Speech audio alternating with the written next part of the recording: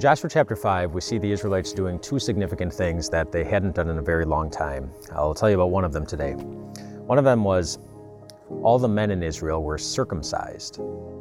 Circumcision went back about 500 years when God commanded first to Abraham that he and all of his male descendants should be circumcised. It was an act, a physical act, something that you did to your body that made a significant change and was actually pretty painful, which is why most men were circumcised when they weren't grown men, but when they were little babies.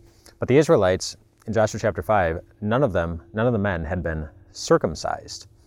They hadn't been circumcised for the last 40 years or so. It was an entire generation that grew up in the wilderness as they were wandering from Egypt on their way to the Promised Land, and the entire generation had not been circumcised. But they decided to get circumcised. It was a reminder to them of something significant God said to Abraham 500 years earlier when he commanded circumcision. When he commanded circumcision, it was when God had commanded Abraham to initially leave that land of Canaan, the promised land that the Israelites were going to. And he said, "Don't worry, Abraham. I'm commanding you to leave, but I promise you I will bring your descendants back to this place. Your descendants will live in the land that you are living in today. They will live there again, and when they do, I will be their God," he said. He made them a promise that the descendants would come back, and then he would be their God. And the Israelites, by circumcising, they were reminding themselves of that day and that promise, when God promised that he would be with them, that the descendants would come back, the day which also is the day that God commanded Abraham to circumcise himself, his son, and all of his male descendants after that. It was a significant thing for them because it reminded them of something in particular about God that we need to remember too. That God keeps his promises, even if 500 years go by in between. God keeps his promises, and related to that,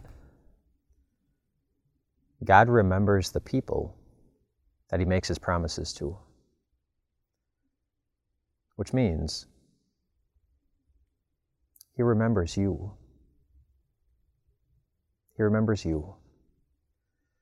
And there are any number of promises from God's word that you could pick that would be wonderful to remember.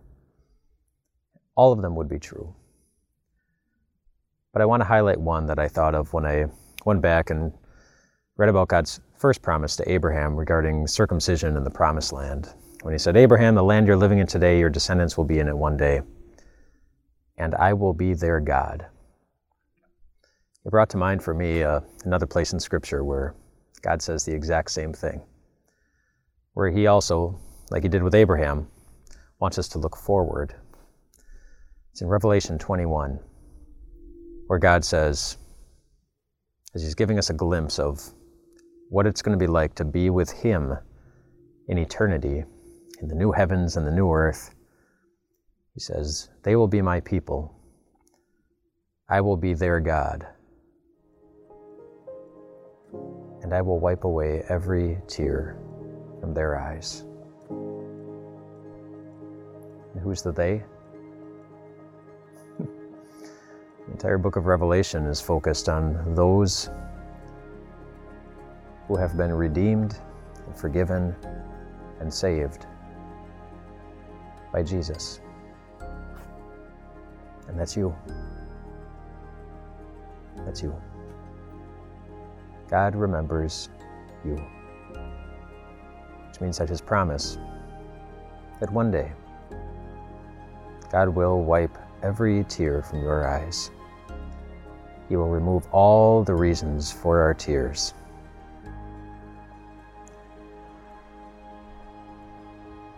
And we will never again have to feel them.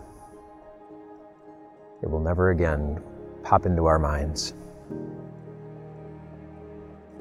And you will be his people. And he will be your God. Rest well tonight, my friends.